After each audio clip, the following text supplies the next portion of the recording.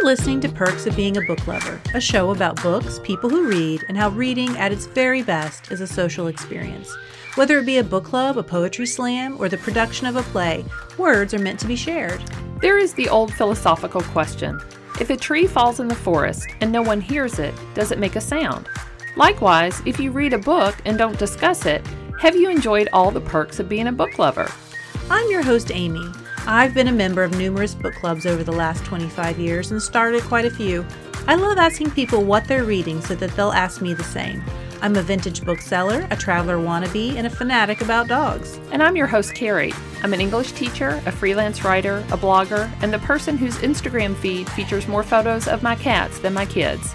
Each week we will talk with a guest who shares the love of reading, how they impart that passion, and what books really catch them on fire. We will also tell you about our literary lives, what books are on our nightstands, and other bookish fun. Welcome. We have some listener feedback to share. Here's a comment from Kim who says, "Please give this a listen. They are always entertaining and very knowledgeable and give amazing reading recommendations. I love Carrie and Amy. It's apparent they love what they're doing." Thanks so much for these kind words, Kim. Book lovers, if you like what we do, we would be so thankful if you rated us on Apple Podcasts or our Facebook page. If you leave a review, we'll read it on the air. Our guest this week, Kara Evans, is a transplant to Louisville by way of New Jersey and Atlanta and was looking for a fun way to meet new people. She's a healthcare consultant specializing in technology, but her hobbies have always included reading and movies. So she decided to create a book and movie club called Books Going to the Big Screen, which can be found on the platform meetup.com, a site with a plethora of different kinds of groups you can join in any geographical area. Kara tells us the benefits and the frustrations of having Hollywood pick your book selections, why she needs crazy good research skills to keep up with the ongoing movie schedule, how their discussions in this club feel completely different than a regular book club when they're comparing and contrasting two different mediums, and how reading has always been her escape. Amy and I are in the studio today with Kara Evans. I sort of discovered her on Meetup, and she facilitates a Meetup group that reads books and then watches the movies. So, Kara, welcome to the show. Thank you. Tell us a little bit about yourself and how you came to the area. Let's see. I'm a lifelong reader, dog lover, and movie buff. I moved back from Atlanta a few months ago and used meetup.com to meet new people, and I thought this genre or this format would work. So I'm not that familiar with meetup.com. Can you explain a little bit about how that works? Sure. I've been doing this for probably over 10 years. It's a lovely way to meet new people based on your interests. So you go in, look for your interests, and then people post events. And then you can go to the events or participate as much or as often as you like. So what kind of groups are on there? Bicycling, fitness, geocaching, you can call lots of cards and games. There's also genres by age, so fun over 50, cards over 40. And so pretty much anything that you would be looking for would be on there. So you started a movie book club group. Right. I created a club called Books Going to the Big Screen. And I researched and set up a bunch of events for people. We had great response really quickly. About 77 people, we're down to 73, said that they were interested. And we have about 10 regular participants. The purpose is to read the book before the movie comes out and get together and discuss the book, but not from a book club traditional perspective. It's not really analysis. It's more opinion. How do you like it? How's it going so far? And then I schedule events for the movies. And then with the movies, I try to set up at least 2 events, and we go afterwards to some place to eat, and we, compare and contrast the book versus the novel. And that's when the discussion's really a lot more fun.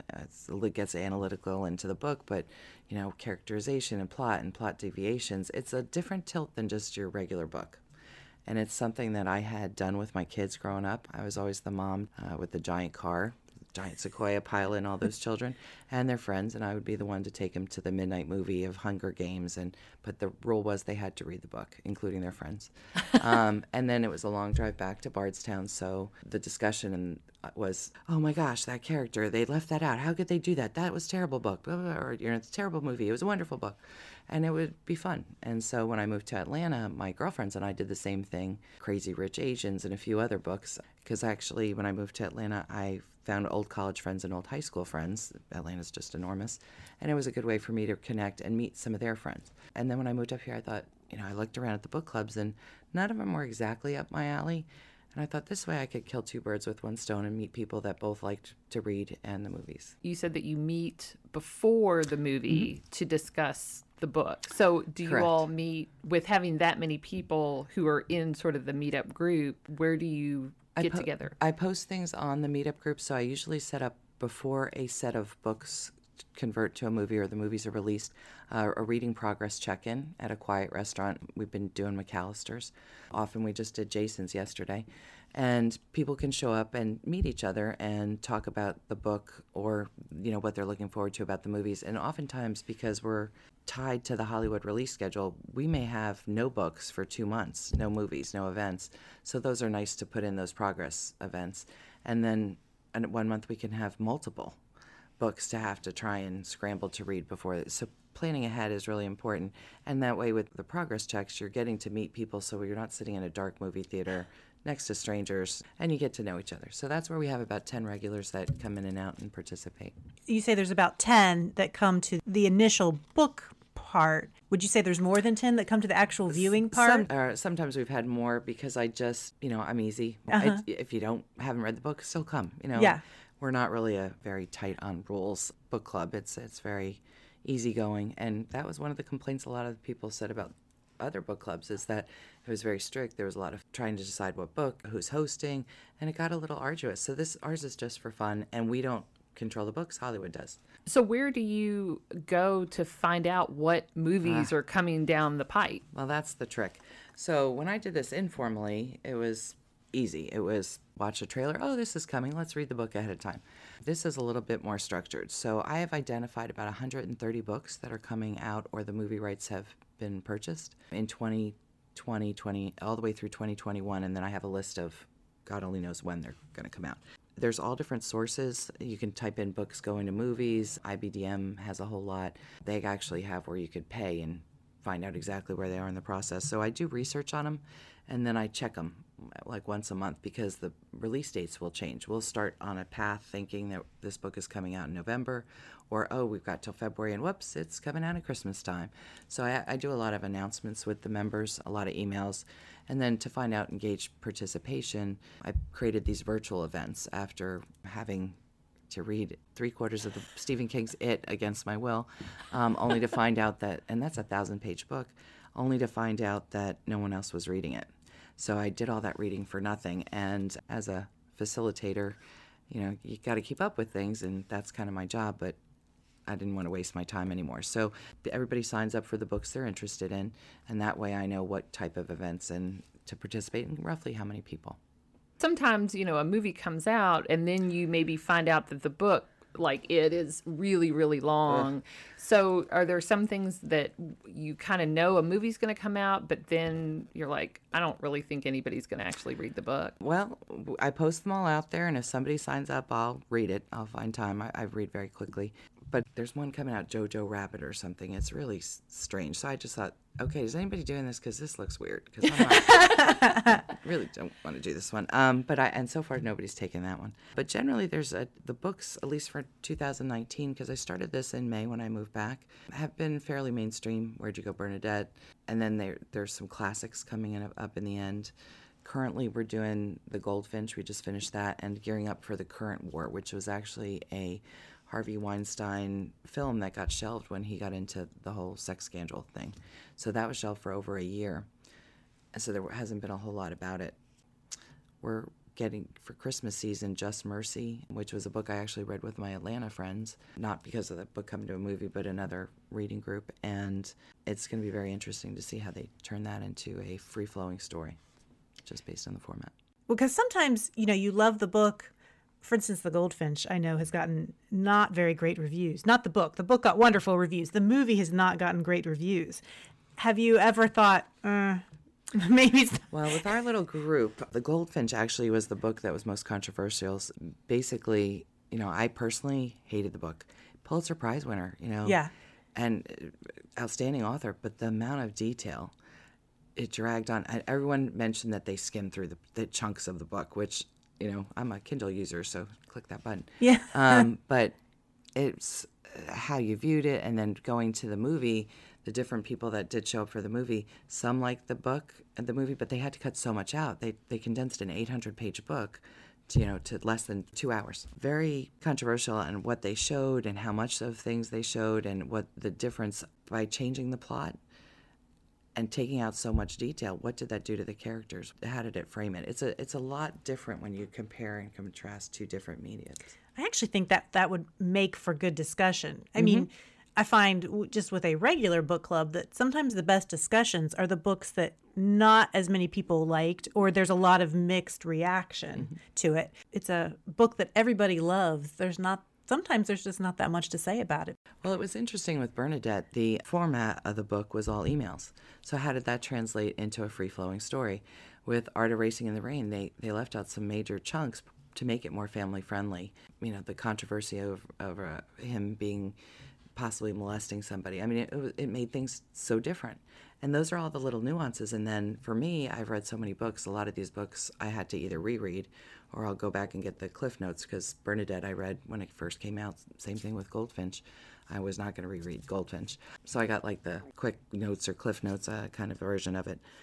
But looking at how they changed things up and the characters, did they even look like what you imagined? And it is a completely different type of discussion, and they're much more lively. And because some people will be full diehard, it's always a book, book's always better. Like I thought the Goldfinch movie was better than the book because I hated the book. And I very rarely hate books. So what's the demographics like? Do you find that it's all around the same age who come, or is it varied? Well, I've gotten interest, and I've reached out to every member. I've gotten interest from all different ages. A lot of them are waiting for things to come to Village, especially the younger, where it's cheaper. And so I try to, Art of Racing in the Rain is the first time one of our books from this club have gone to Village 8 on the cheaper side after, full distribution. So for people who may not know, the Village, is it Village 8? The Village 8 Theater is a theater that... Discount. So usually it hasn't come to video yet, but it's slightly past... Its prime. Slightly past its prime. Like it's maybe no longer in your local Cinemark or something. Yeah. And then I try to do a Tuesday at AMC, which is discount, and the AMC Stubs members get to go in free. We're discounted as well for just the plain AMC members, and then a weekend matinee. So I try to keep the pricing. I try to vary at least the weekend one at different movie theaters around town. So you see it twice. So I you have two seen different. as many times as people sign up to go. So if I had another co-organizer that would be, hey, I'll take Tinseltown or I'll take Preston. A lot of the folks live, and because I asked after I got started and saw how many people, what theaters are you interested in, what days of the week. So I've tried to do that. Central Louisville is really the best because we do have people from Indiana come over and they drive over for the events. So staying like St. Matthews, that type of area seems to work best because it's freeway central. And the demographic, so far most of our participants are women. We do have a couple guys that have started showing up, and it's they have a different perspective. They totally have a different perspective on the characters and their motivations. They bring a lot to the table. The book, we just had a reading progress event yesterday on the current wars, which is based on the last days of night, and that is all about electricity. And Westinghouse and Edison and Tesla. I saw competing. the previews for that. Okay. And Benjamin Cumberbatch, I think his name is in it. And he was the one. This is the Weinstein movie that got shelved. And I've learned so much reading that book that I didn't think about before. And the guy who showed up yesterday, one of our members, brought a whole bunch of other ideas, and he knew more about that type of history. And, just different flavors. But mostly, I'd say middle-aged. We do have some younger folks that come in, some in there, I'd say anywhere from like 25, 50, 60. So I would assume that most of the books that are translated into movies are fiction. or is that the case? Well, Just Mercy is coming up in December. It's by Stevenson. Is actually a true story. Okay. And that one, I read it in Atlanta, and it reads like nonfiction. So that's why I'm interested to see how they convert it into a free-flowing storyline. I try when I have a master list on the site in the meetup group as well that I update when I show who's starring in it and things like that. And, trying to keep ahead of that and keep up with the release dates and move things around. That nonfiction book has gotten supposedly great reviews, and that was supposed to come out in February, and now it's moved up to around Christmas. There's lots of great memoirs that are made into movies. I'm thinking about Wild by Cheryl Strayed that was made into a movie. I'm trying to think. I think Educated that came out this year is coming at some point. Reese Witherspoon's Sunshine Book Club, Hello Sunshine, her production company buys a ton of the books Where the Crawdads Sing. So next year and the year after, whenever she gets around It's to going to making be a bumper them, crop. Oh yeah, and they're all on my list. And I even said, for the holidays, here's the list for the next couple of years. Have your family, buy you some books for Christmas or Hanukkah, and it will be there because they're going to show up eventually, and they're great books. So I'm interested. You said there'll be some months where there's no book movies that you do, but then some months there's a lot. Oh yeah. So what's the most that you've done in a month? Well, we just started officially in May. So when I first got here, the very first book, when I posted it, happened to come out that week. So it gave very little time for anybody to read the book. And it was The Sun is Also a Star. And the book was actually good. The movie was so bad it was only in town for like 1 week and at one theater. And that's a YA book, wasn't it? Yeah, You lots could read of that YA one pretty fast, published. maybe. It went fast, and it was a great discussion. That was the first folks that came to our meetup, and then we didn't have any books for like 2 months. So I came up with the progress events to get people engaged because here I had all this interest and nothing to give them. So get to know you, what's your favorite book? How long have you been reading?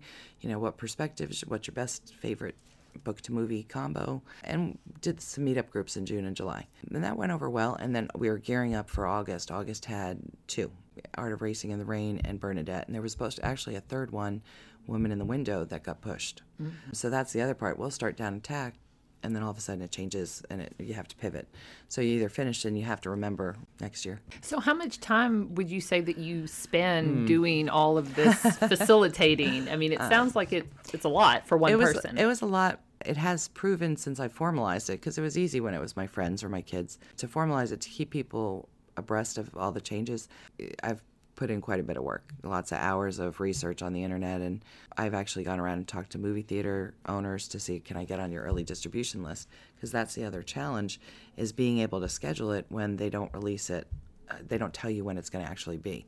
So I can't really go that far ahead. So Village 8 has said that they would share their list. AMC manager said they'd share their list, but they can't tell me how long it's going to be in play. So I generally always hit movies or schedule them during opening weekend because you're for sure it's going to be there.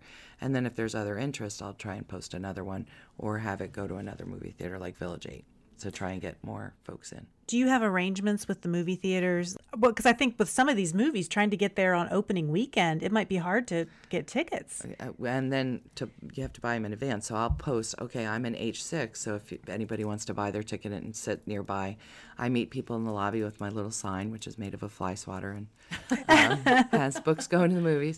But now pretty much people know who I am, the regulars. But I'll, if I see a new face, I'll make sure I have my sign with me. And then, we'll kind of march up and try and get seats near each other. The offshoot is that people are starting to make friends and see movies together, and I'm like, sure, post an event. One of the other challenges when I research these, some movies don't go directly to the big screen. They go to the little screen. Like Big Little Lies went to HBO. That was a phenomenal book. One would think it would make a great giant screen movie, but all of them are coming through.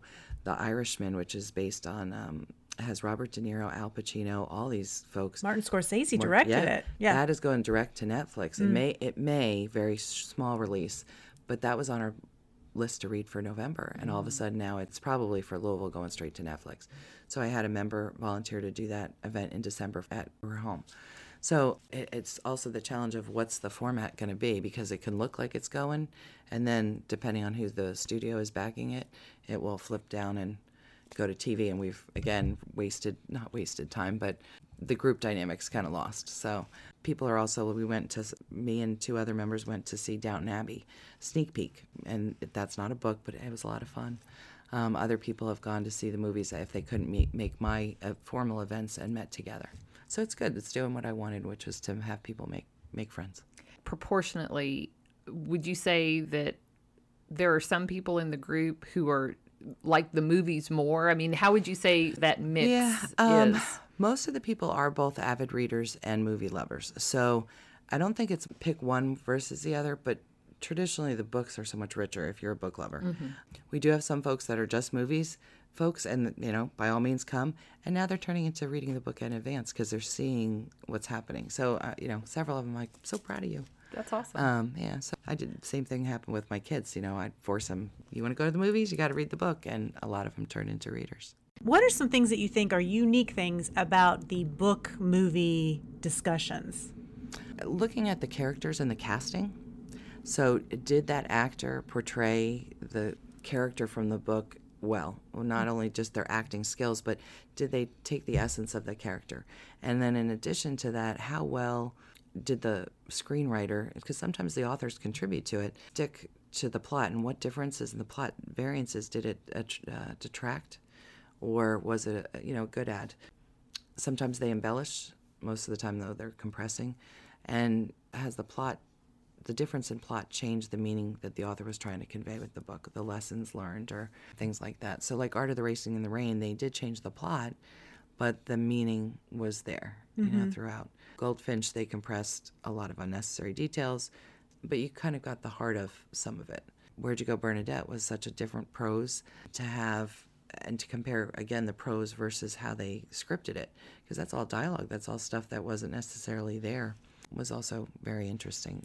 So our book club read that book, and also, we read the book several years ago.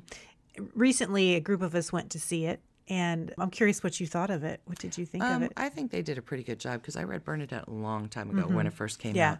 And I actually reread that one because it had been so long I couldn't remember any of the details. Usually I can remember most. I think they did a nice job smoothing it through, but the fact that she was kind of lost in her own world and lost her sense of self, they very explicitly kind of put that in the movie, where in the book you really had to see it. You watched her just decompensate. My thought was that the book was a little bit more whimsical, and they didn't totally catch that. The humor in the book. And also there's an issue of infidelity in the book that didn't really make it to the screen that I think really changed the storyline a bit. Yep, most definitely. So what's your background as far as reading and movies go? How did that all start for you? Well, I'm the youngest of 5 kids, and my siblings are much older than I was. We had a little itty-bitty library in my town. It was an old converted house, and in order to check books out, you had to be able to write your name. So my sisters, when I was about 3.5, 4, taught me how to write my name.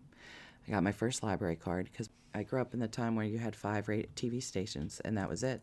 And my parents were avid readers, and they would go to the library, and we'd all, truck up there, and they would take out the max number of books, read, share books, talk about it all the time, and we were very literary.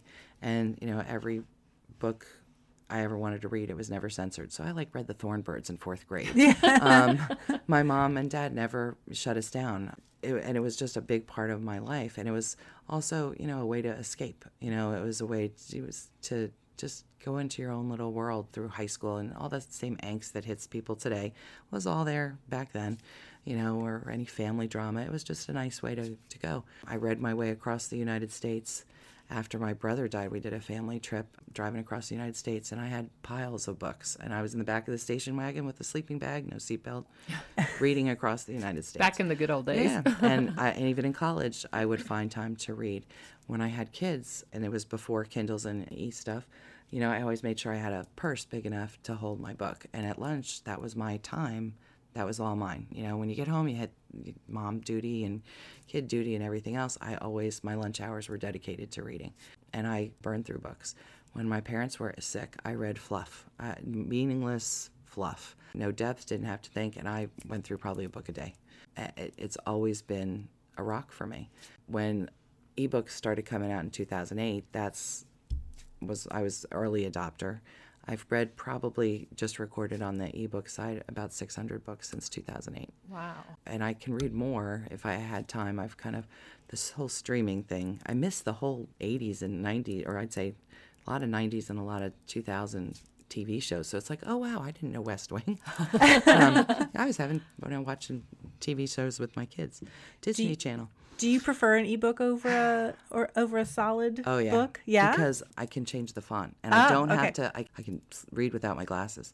And that is a major deal. But when I first had them, you had to get a book light. They weren't backlit. So I've seen them evolve. So for my 50th birthday, I bought myself the waterproof Kindle because I could stand in the pool. It didn't matter if somebody splashed me, and I could just sit there and click away. And the paper white one, I was getting carpal thumb from tapping all the time. So I'm not an ebook reader, but Some people just love the feel. I do. But one thing I do really love about an e-reader is that if there's a word you don't know, you can click on it and it will immediately show you the word. Because ideally, I would look up every word that I don't know when I'm reading, and I do maybe 25% of the time. But I love that feature that you could just click on it. Or even if it's maybe a term that you don't know, like if you're reading something like historical fiction and you don't know what that is, I don't know if it's clicking, but there's something that you can do and it will kind of give you a little Background. a little background on what that means. And that's awesome. My girlfriend was here actually visiting me from back home from New Jersey, and she's a reader. She's always, hey, what should I read? And I'll recommend something, but she likes the crack. And even her daughter, she likes the crack of the binding. She likes the feel of the pages, the smell. Like, I like to carry around my 1,000 library in my purse. And, at nighttime when I'm ready, I just tuck it under my pillow and go to sleep. Yeah. I don't have to worry about anything. And I can make the font as large or as small as I need to. In all your years of doing, either with your kids or informally or now formally, have there been books that were translated into movies that either you really loved or you really hated? I would say the Harry Potters and the Hunger Games were wonderful adaptations.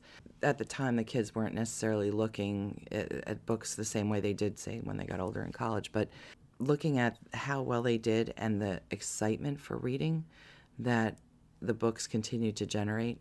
I mean, Harry Potter's still top of the charts on Amazon. And those movies are fantastic. I actually bought the books, real books, like hardcover. They have illustrated versions. Amazon box or 1 through 3 had a box set, and I bought it for in the future to read to my grandchildren with the pictures. Not that any of my kids are married or I have grandchildren yet, but I'm planning. It's always good to look ahead. I'm planning. That's probably the only type of book, I'll still physically collect. But those were really great adaptations. And then on the flip side, there's a series by Gene Aul, Clan of the Cave Bears. It was probably 6 or 7 books long, I forget. But we would buy, my mom and dad would buy the books as they came out, and we'd all be fighting for who got to read it first. Really great series, just historical, interesting, prehistoric man all the way through different things. The film adaptation had Daryl Hannah. I remember it was that. 1985 because I was in 85, 86. I was in college, and it was god awful. And it just, if you watch that, they'd be like, why would I read that book? This is the stupidest thing. And the acting was terrible. So that would be the rainbow, I'd say. But, other people in the club mentioned the different books that they like, that adaptation's been dead on. Like Gone Girl was a Reese Witherspoon. There's a lot coming that people are interested in. Women in the Window, which we prepared for. So a lot of people have read it. We're looking forward to that movie next year. There's about 30 movies coming out next year alone. So just yesterday, I saw one that's one of my favorite books of recent time, News of the World by Paulette Giles. Is that one on your radar? It may be in my pile, but without a date on it. Okay. Tom Hanks I'm not sure if he's directing it, but he's playing the main character. I don't know if you know anything about that book, but it's one of my favorites. I think I have that. It's one kind in of a 2021. Western. Anyway, I just saw that yesterday. Maybe Hollywood's always done this, but it seems like recently, with the advent of the Netflix, the Amazon series and things, they've just adapted so many books now, which is great. But it would be hard to keep up with. Yeah. Researching that part, because it'll look like it's going, and then all of a sudden it'll switch. And what streaming service.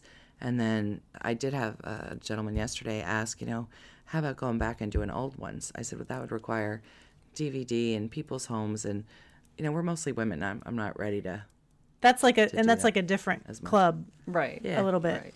Yeah, so this is big screen, new stuff. So would you say that the scheduling part, as far as like when the movies actually make it to the screen, and would that be the biggest challenge you think with a group like this, or are there some others? Not having enough of me to go around, because I can only go to 2 movies, and if I was able to offer more, I think we'd have more attendance or have more reading progress. So in moving back to Atlanta, my daughter's here, old friends, things like that. So my life is full, and I dedicate 2 days at least every month, if not more, 3, for this event. And if there's more than one movie, that's even more events. And plus the research time. But everybody's very sweet. They're very interested, engaged. Their insights are great. And, I think more and more people, I've gotten feedback because I've written to them all saying, hey, I've changed the format. Here's the, just so that they're apprised. Because I started out with no rules, just show up, whatever. Then I had But to after read the It fiasco. It incident. Stephen King is not me. And so far, there's another one coming out, the second half of The Shining. The Shining. Mm-hmm. No one signed up for it. I'm like, please. It's kind of like when I was pregnant, and you would go to the obstetrician, and you're like, please, no twins. Please. I knew my limits. One was enough at a time. God love everybody else who's got multiples. But, same thing. I'm like, please don't sign up for that one or that Jojo Rabbit one. Please, I don't want to read this. And somebody said to me, well, you don't have to read it. Yeah, you do. Because I'm facilitating the discussion. And it's not fair. If I'm asking you to do this, I have to do it myself. So I have to admit, I am impressed that you will list movies. I guess I would be tempted to just list the movies that I was interested in, right? And not all of them. So I'm impressed that you list all of them. Well, that is a similarity to regular book clubs. Book clubs generally plan out at least a year, at least the ones that I've participated in, and not all of them are your cup of tea, but you commit. So same thing. They're not going to all be my cup of tea. Can't guarantee that the ones that I read in childhood, like Little Women, I'm going to revisit. I'm probably do the Cliff Notes again. And I do, before the movies, do prepare and look at questions, because oftentimes there's questions out there that people have done a preview of the book compared to the movie to see what differences are out there and get some information. So like Little Women, I read childhood. I'm not rereading it, but I know enough. And I also, the Winona Ryder, Susan Sarandon, that'll be a discussion point. How does that one differ? The newest release with Saoirse, whatever her name is. Saoirse Ronan. Ronan compared her performance to Winona Ryder. So there's a lot with movies that add a little kind of dimension. Yeah. And if you are a movie lover, it's a lot of fun. And we laugh a lot. Because some of us like, can you believe they did that?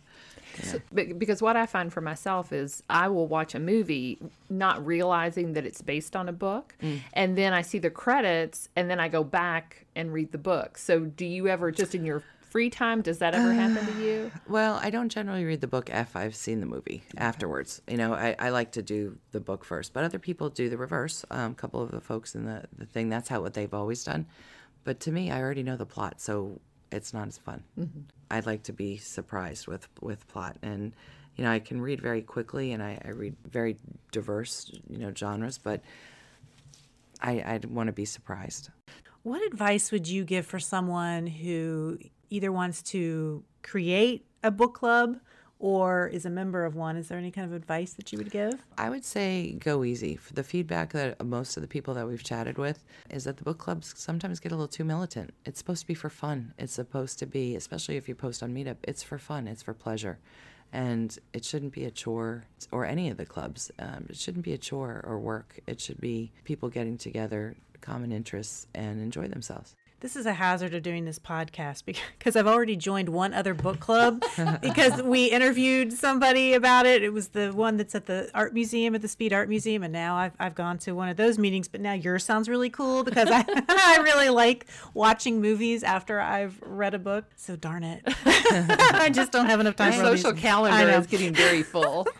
We're intermittent. Feel free. So tell us, if people are interested in joining, how do they find you? You have to sign up for meetup.com membership, and it's free. Meetup.com is free unless you're facilitating a group. Then you just pay for the group. And look up books going to the big screen. You can type that in or show interest, movies, and reading, and you'll probably show up. Okay. I looked up books and I found them. So. Okay, well, we're going to take a quick break, and when we come back, we're going to talk about what we're reading.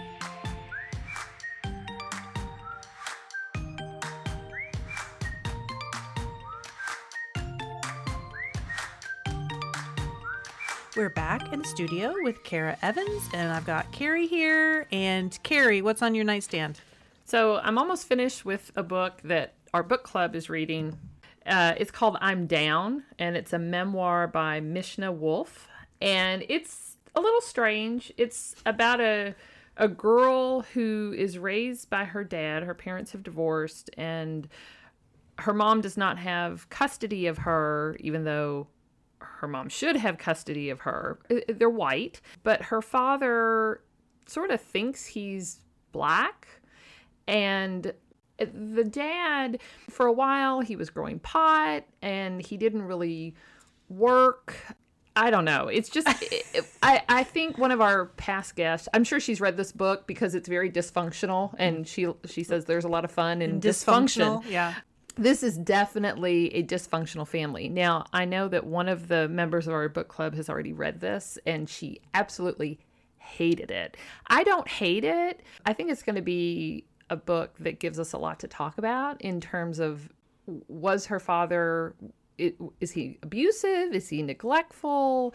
There are some things that probably he did that kind of set her up beneficially, sort of made her independent. So I think it's going to give us a lot to talk about. But I did want to mention a book that I just picked up yesterday because Amy came, we were at the bookstore together, and she came and handed it to me and said, I really think you'd like this book. So it is called, I just love the title. It's called Will My Cat Eat My Eyeballs? Big Questions from Tiny Mortals About Death. It was written by Caitlin Doughty, who wrote the book Smoke Gets in Your Eyes, which is all about death. So some of these chapters just look amazing. So these are the chapter titles. Will I poop when I die? Do bodies in the cemetery make the water we drink taste bad? Can we give grandma a Viking funeral? So they're small little chapters, and each chapter is questions that I guess a child has asked her about death. And so she talks about the answer to that question.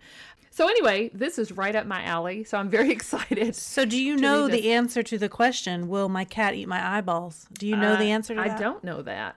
I don't know that. But, and will you let me know? I will let you know. I will let everyone know. So anyway, that's what I'm reading right now. Or, well, getting ready to start reading for that one. So Kara, what are you reading right now? Well, I'm gearing up for all the November releases, and the one just finished yesterday, The Last Days of Night, about the electricity, and then Good Liars, a movie coming out with Helen Mirren about internet dating and how that can be a little twisted. I saw the previews for that, but did not know that was a book. That was a book. Is it but the same title? Yes, that one actually does have the same title. Keeping up with the title changes is also another Yes, challenge. how do you keep up with the title changes? Research. Okay, because that would be... Thank goodness for Google. I know. Motherless Brooklyn is one coming out as well in November with Ed Norton. And I also produced it, and that was a book. That one was supposed to come out a few months ago, and it didn't. It got pushed. And then I Heard You Paint Houses, which is the big Death of Jimmy Hoffa stuff. That's the one with De Niro, that's Scorsese and Al Pacino, and everybody's Pesci. It's all the mafia guys. That one's probably going direct to Netflix, but I will have my hands full trying to get those three done. So what one are you in the middle of right now? I just started Good Liar. So I'm trying to do them in order so that I can knock them off my list. So what did you think about the one about electricity? I thought it was great. I actually learned quite a bit, and it's based loosely around the characters are real. They actually existed, including the attorney, that's the main character, and his wife. And the events, the timelines, he shifted or compressed them, but all the events actually kind of happened. So it's about Westinghouse and... Edison. They fought over the patent for the light bulb. Right. And Edison gets all the credit, but, is something that's an improvement upon design, a new invention. So it was all back in the beginning when all that law just was created. But learning more about how electricity changed and shaped industry. And actually the field I'm in, technology, is the combination of science and business. So that's the birth of technology. And there's the whole conclusion of the book talks towards that. And I was just like, without these guys, I wouldn't be here. So that one spoke to you a little bit. Yeah, it really did. But even just the impact of the electric light bulb to industry, being able to have factories open 24/7, the safety of people. And then also the dangers. People were electrocuted all over the place and they were afraid. So it was very interesting. I learned a lot. Left to your druthers, would you normally read some nonfiction? Or did you mainly read it because of the movie? I would not have picked it up on my own. I was glad I read it. Generally, though, I educated things like that, the wild, things that are like all the rave. I want to stay current and be able to carry on a conversation. But generally, I'll go for fiction, over nonfiction any day.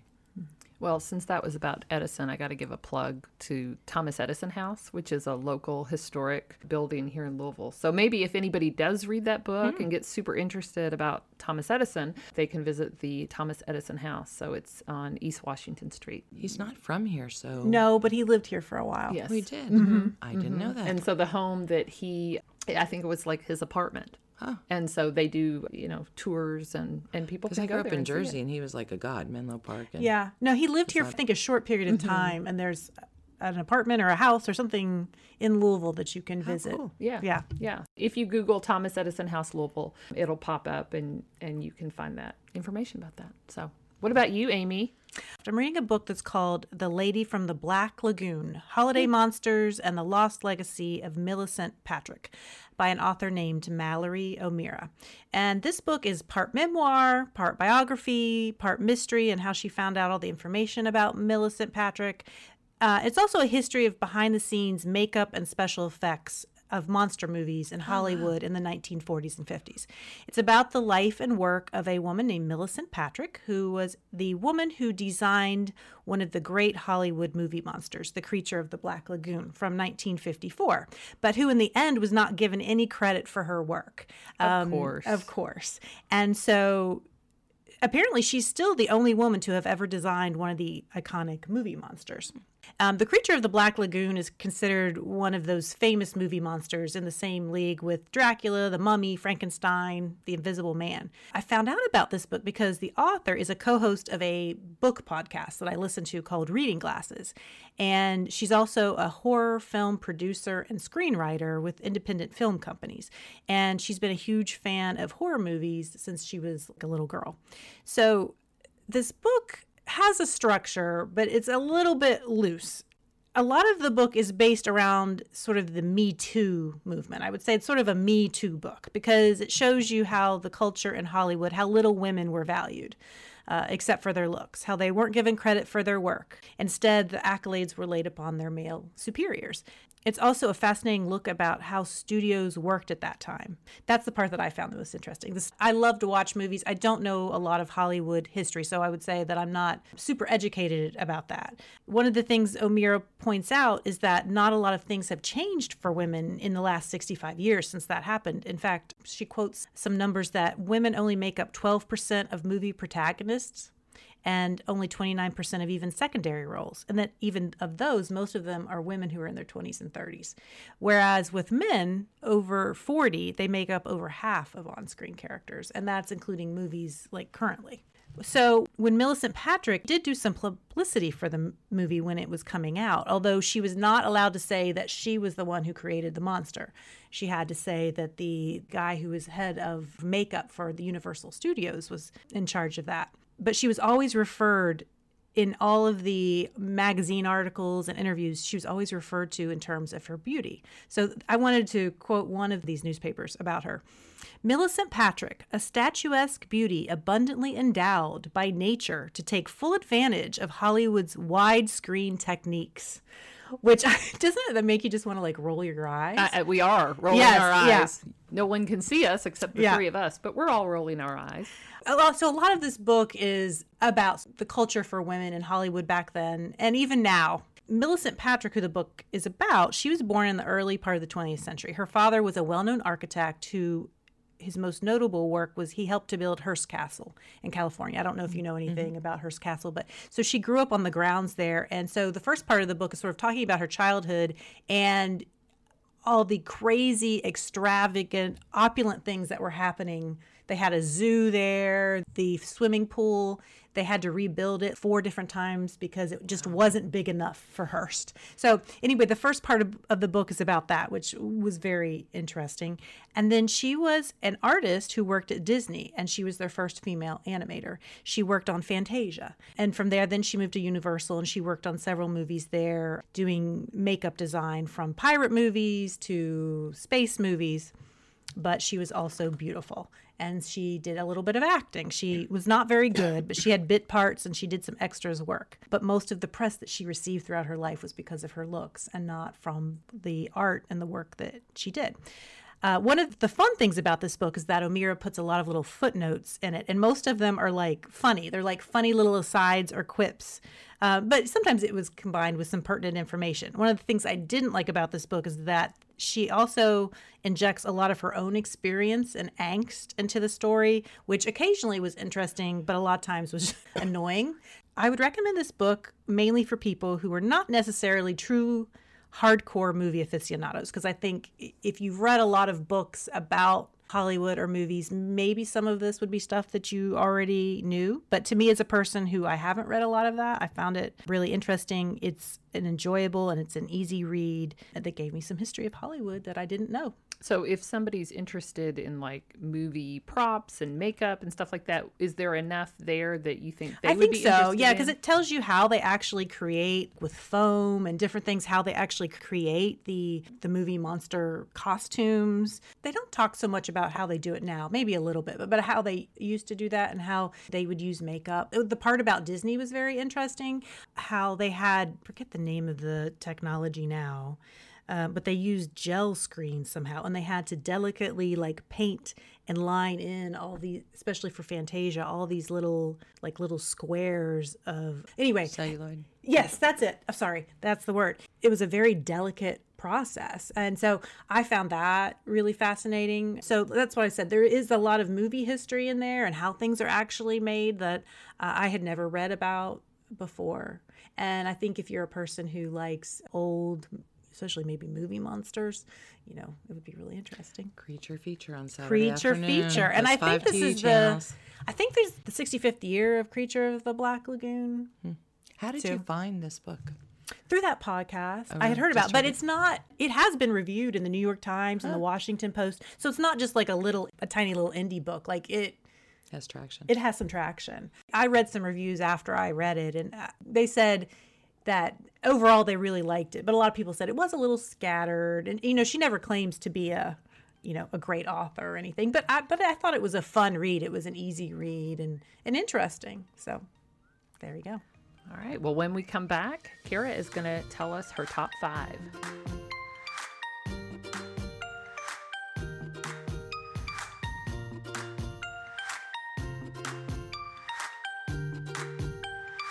We are here with Kara Evans, and she is going to be sharing her top 5. So, Kara, top movie snack. Well, coming from Atlanta where we had healthy food, I would order Brussels sprouts. I know that sounds odd, but it's really good. I love Brussels sprouts. With bacon. It was fabulous. Ahi tuna salads, things like that. Then I moved back here, and I would have to say my choices are a little more limited. Popcorn. Popcorn. I know I feel like you're either a popcorn person or a candy person at a movie theater. I'm a popcorn person. And it doesn't feel like you're at the movies unless you're eating something. I know, and I try not to eat it because it's really not very good for you, but I do. It doesn't feel like I'm at the movies unless I have a little bit of popcorn. And I've even tried popping my own at home, sticking it in my purse and sneaking it in. It's just not the same, though. Well, when I cook popcorn at home, I do it the old-fashioned way with the pan and butter like my mom. And when she passed away, I inherited the popcorn pan and her popcorn bowl. So 5 channels, Sunday night movie was out there. She would make one thing of popcorn for all 7 of us to eat, and you'd watch your movie and have your popcorn, but she got to keep the bowl. You got a paper plate with some on there, and when she passed away, she gave me the bowl. Well, normally on this podcast, Carrie's always talking about her cats and her love of cats, and I'm very excited because you are a guest who loves dogs, and I am a huge dog nerd. So my question for you is, what is your top dog story? Well, I have this fabulous Aussie doodle named Henry, and he's 2 years old, and he's just full of energy. I had always had Labradors, and he is just a different breed than I've ever had.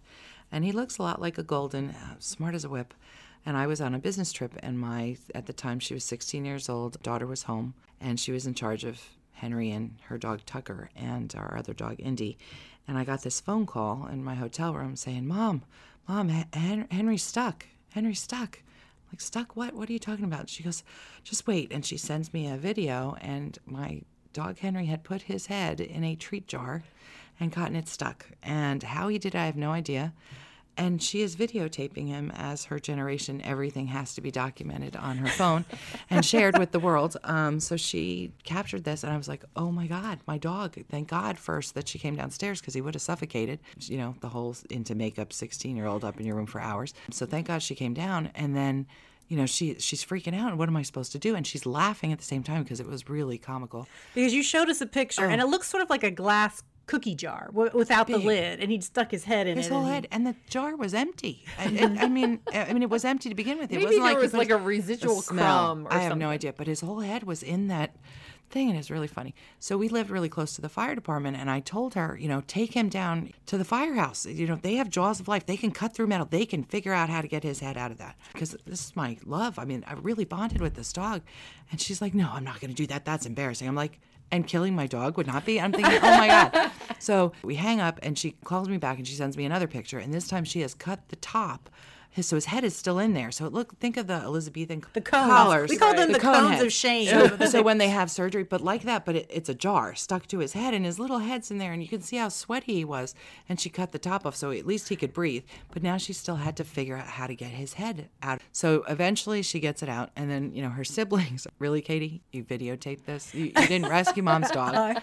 It's all about the video. How many clicks? Oh, yeah. Like, Henry got lots of followers. And she said, like, fun on Sunday night or something. My daughter, when she was young, we had this golden doodle she was large. She was like a standard size poodle size. So her name was Mango, and Mango runs downstairs one day, and she has red all around her lip right in the front.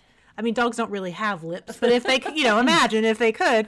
And my daughter, who I think was like 3 at the time, had taken my lipstick and put it like all right around there to make it look like she had lips. So there's mine drew on the white Labradors, drew eyebrows on them because they couldn't see their eyebrows. Yeah. And she thought they needed some. I will say, cats, you really don't do this kind of stuff with cats. No. Because, well, unless you dress them up. I guess some cats you can, you know, hold them down and dress them up. But I don't have any really good cats just aren't quite like as that. fun as dogs. No, not in that respect. The No. Cats, T.S. Eliot's poem, is coming to the movies in December, and that's on our list. I saw that, but the Cool. previews, it looks kind of creepy. It's kind of a CGI plus animation together. Yeah, It's CGI and real people. It kind of makes me feel weird when I see it. It's a little creepy. It's a little Taylor creepy. Swift's in it, Jennifer Hudson. My next question for you is, do you have a top movie memory from when you were a kid? I would say going to see the 10th anniversary. It was my first time in a real movie theater with my sister for Mary Poppins, and doing the drive-in, smuggling my sister in because she was 6'1" and nobody would believe she was a kid. So my mother would have her lay across the bottom of the thing, being in pajamas, and have my mom bring popcorn and sleeping bags in the back of the station wagon, and those jumbo station wagons, not the cute little SUVs we drive today. Did it have the wood paneling on yeah. the side? Yeah. Oh, yeah. I took my driver's license in the next generation of one, but when I was a kid, the pop-up seats that you faced each other, you know, seatbelts that really weren't that important back then. Yeah. But going to the drive-in, we didn't have the movies a lot because, you know, going to a regular movie theater, you know, 7 kids won their schedules and It's expensive. And it's expensive. So I didn't really start going to the movies probably until I was older, like high school, college, routinely. And then to me, it was a treat. It was always a treat. Well, I have a movie memory. It's not from my childhood, but I was born in Louisville and have lived here my whole life. And so the Vogue Theater on Lexington Road, which is now no longer a theater, but I have really good memories of going there and seeing movies, not when I was a child, but in college. And actually, one of my fondest memories, my husband, this was before he was my husband. We were dating. This movie came out in 1994. It was called Farinelli. And it's Is it an about art film? It is an art film, yes. He was Not that there's anything wrong with that. not Go that ahead. right. So it was about this young singer during Handel's time. I believe it might have been the first movie my husband and I went to see together.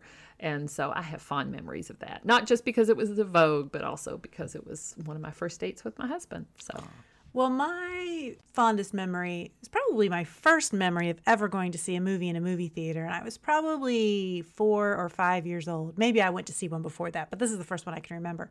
And it was when Star Wars came out into the movie theater. My family was visiting my aunt and her family, and my mother was taking my cousin to go see that movie. She just wanted to do something special with her nephew, and they took me along.